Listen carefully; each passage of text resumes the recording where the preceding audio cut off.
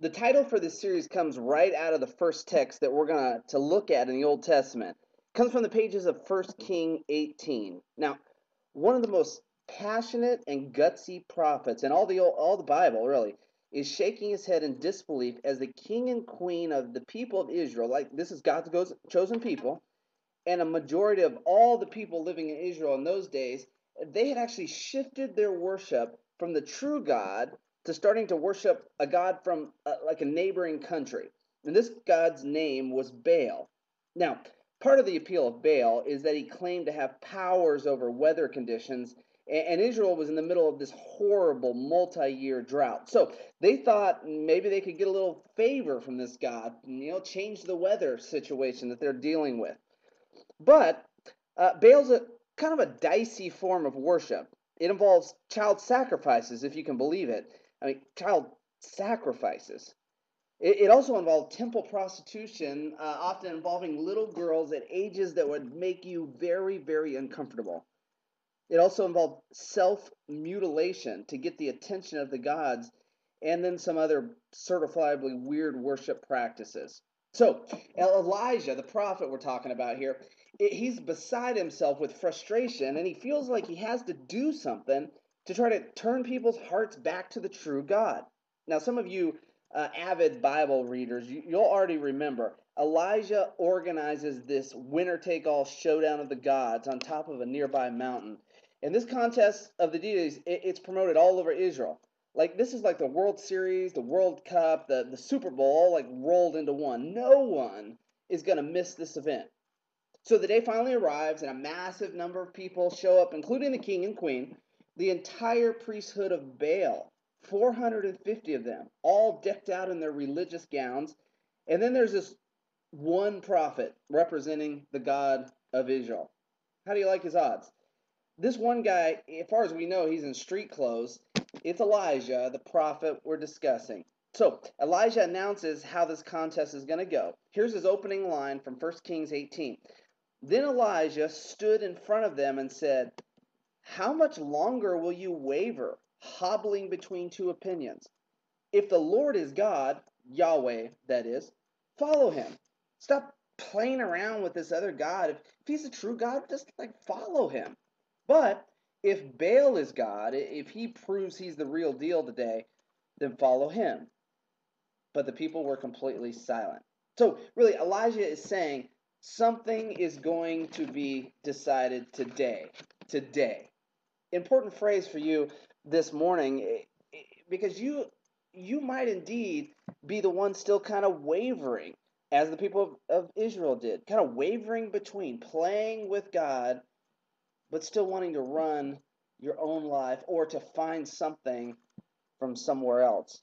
Elijah is saying by nightfall, we're gonna know who the true God is, and all you want to do is you're gonna want to follow him. And today is that day. So next, Elijah explains the rules. Two altars are going to be built. An animal will be killed and laid on each of the altar. Then prayers will be prayed to Baal and to God by their respective priests and prophets. Now, here's the deal. Scripture writes it this way: 1 Kings 18:24. The God who answers by setting fire to the wood is the true God. He wins the contest. And all the people agreed. They agreed that this was a pretty fair contest. Pretty tough to rig and prearrange like a fire strike from heaven. So they all shake on the deal. And then Elijah politely says to the Baal guys, "You go first." So let's let the Bible describe the play-by-play here. 1 Kings 18, starting in verse 26. Then they called on the name of Baal from morning until noontime, shouting, "O Baal, answer us!" But there was no reply of any kind. Then they danced, hobbled around the altar they made. About noontime, Elijah began mocking them. He starts the head games. He can't resist.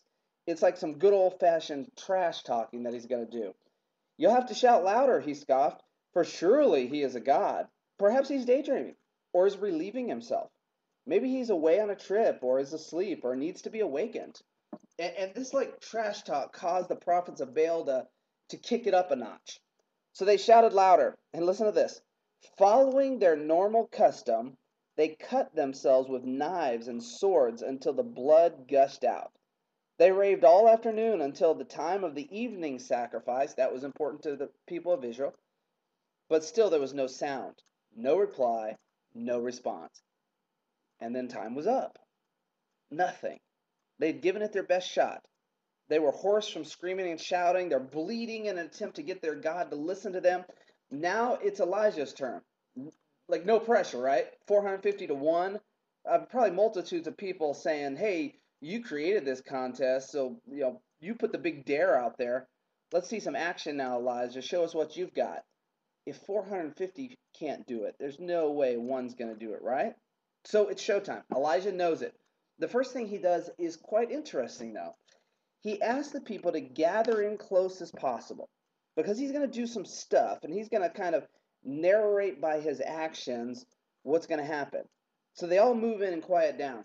Then Elijah grabs 12 stones to build his altar. 12 stones, of course, representing the 12 tribes of Israel. And as he puts one stone in place, then he grabs a second stone and starts putting it into place. It's as if he's saying to the people who are now close by, surely you remember the 12 tribes of Israel. Surely you remember that God made a loving commitment to Israel.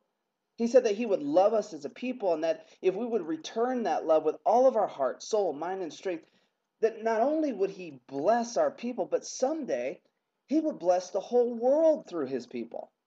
Surely you remember the love of God and the promises of God and that he keeps his promise. Then he takes stone 2 and 3, and as they watch, they're being reminded of the 12 tribes of Israel and how faithful God has been to them. And surely they would remember that God is a great God of love to them. God brought them out of the land of Egypt where they were slaves. He gave them this promised land. And now you're actually thinking of turning away from this loving, promise making, promise keeping faithful God to worship this thing, this Baal, who never told you he loved you. He never made a commitment to you. He never made a covenant and kept it. He's never been faithful to you. You can't even get him to answer you. Why are you doing this? The true God would never treat you this way because his defining characteristics, it's holy and loving. I hope all of you know that most people you run into at work or school every day, they have a love deficit inside of them that is huge. I hope you realize that when people do like self-destructive forms of behavior, what drives a lot of that is this starvation of love. And they don't know what to do with that hole. And so they try to do all sorts of stuff to try to make up for the deficit, make it go away somehow, at least a little bit. Those of us who have had our love deficit filled by the love of God, by what God pours into us in our lives every day, listen, we have this amazing privilege of saying to friends and family, the God I wish you knew loves you more deeply than you've ever been loved by anybody. The simple but true message that we get to share with anyone who will listen to us is that the true God, the Creator God, loves people no matter who they are, where they've been, not matter how deep a hole they've dug for themselves. His love is infinite. It's unconditional. It's powerful. It's personal. And it's constant. We get to tell people that because that is the God we wish they knew. I hope you're spreading that news of God's love. I hope you'll use this series leading up to Easter as a tool to have your friends and family hear about the love of God. So, back to the story at Mount Carmel when Elijah finishes building his altar with these 12 stones. Now he kills an innocent animal and he lays it on top of the altar. Now, that would be like pretty rough thing for us to watch, but for the Israelite, the idea of sacrificing innocent, animals on altars had been a regular part of their worship practice for like hundreds and hundreds of years. They knew exactly what it meant. That their wrongdoing and sin was such a serious affront to a holy God that something or someone had to die to atone for the sin. They had been taught well. A holy God cannot wink at wrongdoing. Something or someone must atone and make that wrongdoing right. So they were taught to bring a sacrifice, and that sacrifice would atone for their sins, and that was all foreshadowing the day that there would be like this ultimate atoning sacrifice that God would provide that would take away the sins of the world once and for all. If you catch nothing else from what I'm saying today, catch the irony on the mountaintop here. As Elijah is laying this innocent animal on the altar, he's literally foreshadowing the atoning death of Jesus Christ. He's looking right at his fellow Israelite friends, and again, it's as if he's saying, "Really, guys, you are going to worship Baal who asked you to take your precious firstborn or son or daughter and throw that newborn child into the fire? You're going to shift your focus and sacrifice to that God when the true God gives his only son and offers him as an atoning sacrifice to set you free from your sin because he loves you." Now, they wouldn't understand all that at this point in history, but it's as if Elijah is foreshadowing that this Baal God demands your child as a sacrifice for his weird needs, and the other God provides you his child as an atoning sacrifice that you so desperately need. It's amazing. And to this day, the average person walking the streets anywhere, the triad's no different, believes deep down that if they're going to start and begin a relationship with God, they'd have to sacrifice something. Something would have to be given up or sacrificed. They know that on some deep level that they're out of sync with a holy God. So people walk around and say, if I was ever going to get fired up about beginning a relationship with God, I'd have to sacrifice something. Something in my life would have to go. And as Elijah's foreshadowing on the mountain that day, the huge sacrifice that makes a relationship with God possible has already been made by God himself through the atoning sacrifice of Jesus, his son, which gives us this opportunity to say to neighbors and colleagues and friends and family, you can come to God. The sacrifice has already been made. You don't have to bring anything. You can come to God. Here's the big line, just as you are. Some of those powerful words you can say to somebody who has a love deficit, who thinks they have to fly straighter, bring some huge sacrifice, make some commitment they know they can't keep.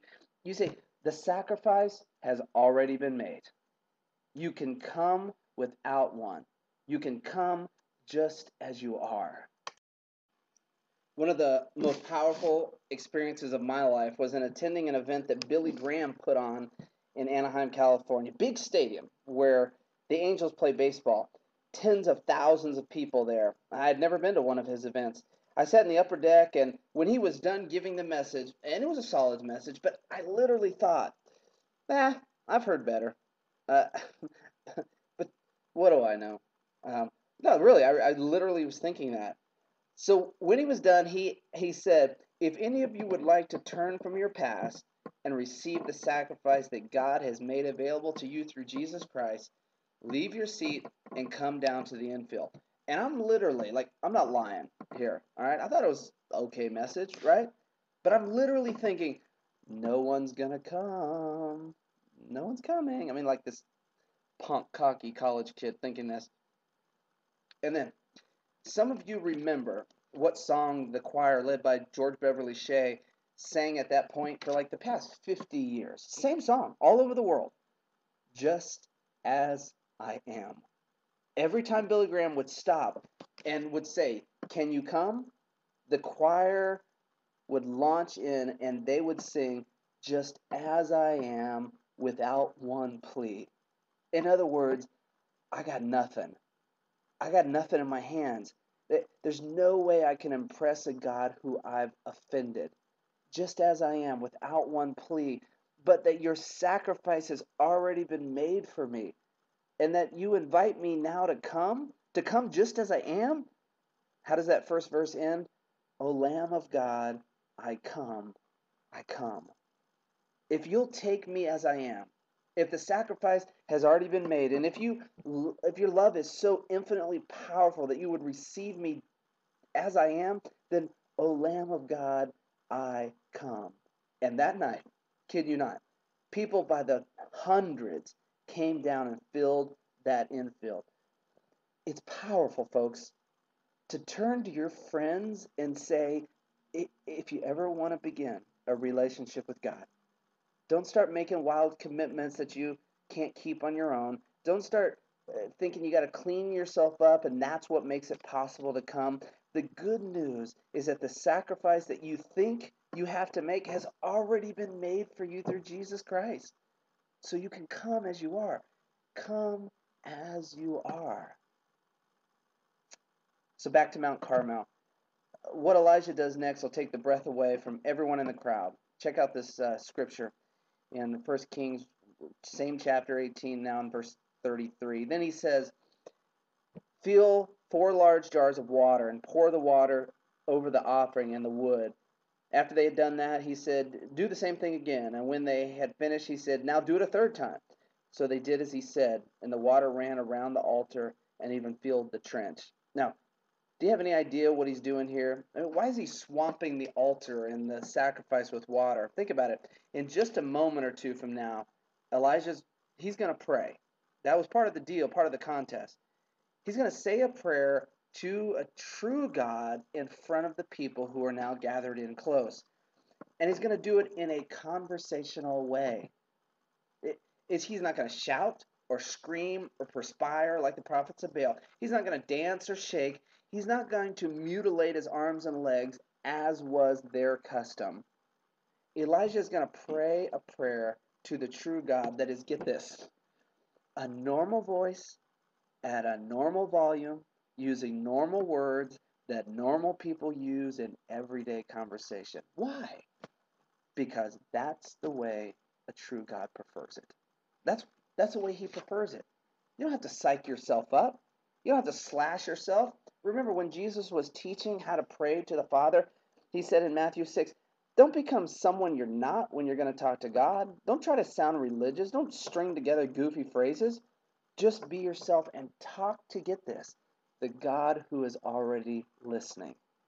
We get to tell our friends, hey, anytime you want to begin a relationship with God and you want to speak with him for the first time, you don't have to change your clothes. You don't have to drive to the cathedral. You don't have to light a candle or do an ancient chant. Just open up your mouth in a conversational way and start talking to the God who's already listening. That's good news to people, isn't it? Just talk to a God who's already listening. Now back to the mountaintop one last time, and then we'll be done. So the altar is built, the animal is laid on top, everything's been drenched from top to bottom 3 times. It's drenched so that if fire from heaven should come down, everyone would know that God has limitless power. No one's going to be able to say, hey, Elijah had a pack of matches under his robe, or no one's going to say, hey, the cow kicked over the lantern. If I don't know if such a thing would happen in that context, I don't know. Elijah drenches the entire altar so that everyone would have to admit from that day forward that the true God of Israel did the impossible. Limitless power. So here comes Elijah's conversational prayer we just talked about. At the usual time of offering, the evening sacrifice, Elijah the prophet walked up to the altar and prayed, O Lord, God of Abraham, Isaac, and Jacob, prove today that you are the God in Israel and that I am your servant. Prove that I have done all this at your command. O Lord, answer me. Answer me so that these people will know that you, O Lord, are God and that you have brought them back to yourself. So these people will know that you are the true God. That's what it's all about. It's not into fire shows just for the sake of wowing a crowd. Just want people to know that you are the true God. Get them off this Baal kick. And God answers. Verse 38. Immediately the fire of the Lord flashed down from heaven and burned up the young bull, the wood, the stones. You know it takes 3,000 degrees of heat to burn a piece of stone. I learned that this week. And the dust. It even licked up the water in the trench. So guess what happens when the people see limitless power of God in action? Verse 39. And when all the people saw this, they fell face down on the ground and cried out, the Lord, he is God. Yes, the Lord is God. So the knee-jerk response of witnessing the limitless power of God is to fall on your face and confess the truth about what is, that the Lord, He is God. Now, as I wrap things up, sometimes when my cynical friends ask me, why doesn't God put on a more jaw-dropping displays of power anymore these days? They say, like He did all that cool stuff in former days. Why isn't He doing the fire from heaven stuff much today? And my simple answer to them is just to say, hey, why don't you come to my church? Because I actually believe the greatest manifestation of the limitless power of God for our culture is not in lightning strikes, but rather it is in the loving transformation of a human heart. It's in changing a hateful man into a loving man. It's in taking a greedy person and making them generous. It's in taking somebody prejudiced and making them love all people. It's to take this bitter person and to bring them joy. It's to take a person who's far from God and transform the heart into a heart that loves God. Those things to me are the jaw-dropping manifestations of God's limitless power. So if people say they want to see some stuff, I say, look at you. Look at you out there, this congregation, because your hearts are evidence of God's power and transformational ability at work. Folks, during this series, I would like to introduce many of you to the God I wish you knew. Not this distant, angry, distorted God you've heard about. Not this one who gets his kicks out of judging people. I'd like to introduce to some of you, and I'd like to reintroduce to others of you, to a God you might have gotten fuzzy about. And I think that if you'll come along for this ride, you're going to be rocked afresh by this amazing God who has the power to save, the power to forgive, and the power to mend whatever is broken in your life. The power to overcome anything that has a strangle grip on you. The power to set you free from a past that you haven't been able to let go of. And the power to help you reconcile with somebody you've been at odds with. And all of this comes from this invitation from God to come just as you are. I want to invite you to do that, just as I experienced those many years ago at a stadium in Anaheim. You may be thinking, as I did that day, you may be thinking today, sermon was okay. I've heard better. But the invitation is directly from the true God who loves you. As the praise team leads us, if there's anything you need to bring to God, a God who loves you, I want to invite you to step out of your seat, to come down to these stairs that we call our altar, to lay it down and speak to Him in a conversational way about what's going on, because that's how He prefers it. And as you come, I've asked the praise team to lead us, just as I experienced that night, to lead us in singing, just as I am, without one plea. O Lamb of God, I come, I come. The God I wish you knew receives you just as you are. Won't you come?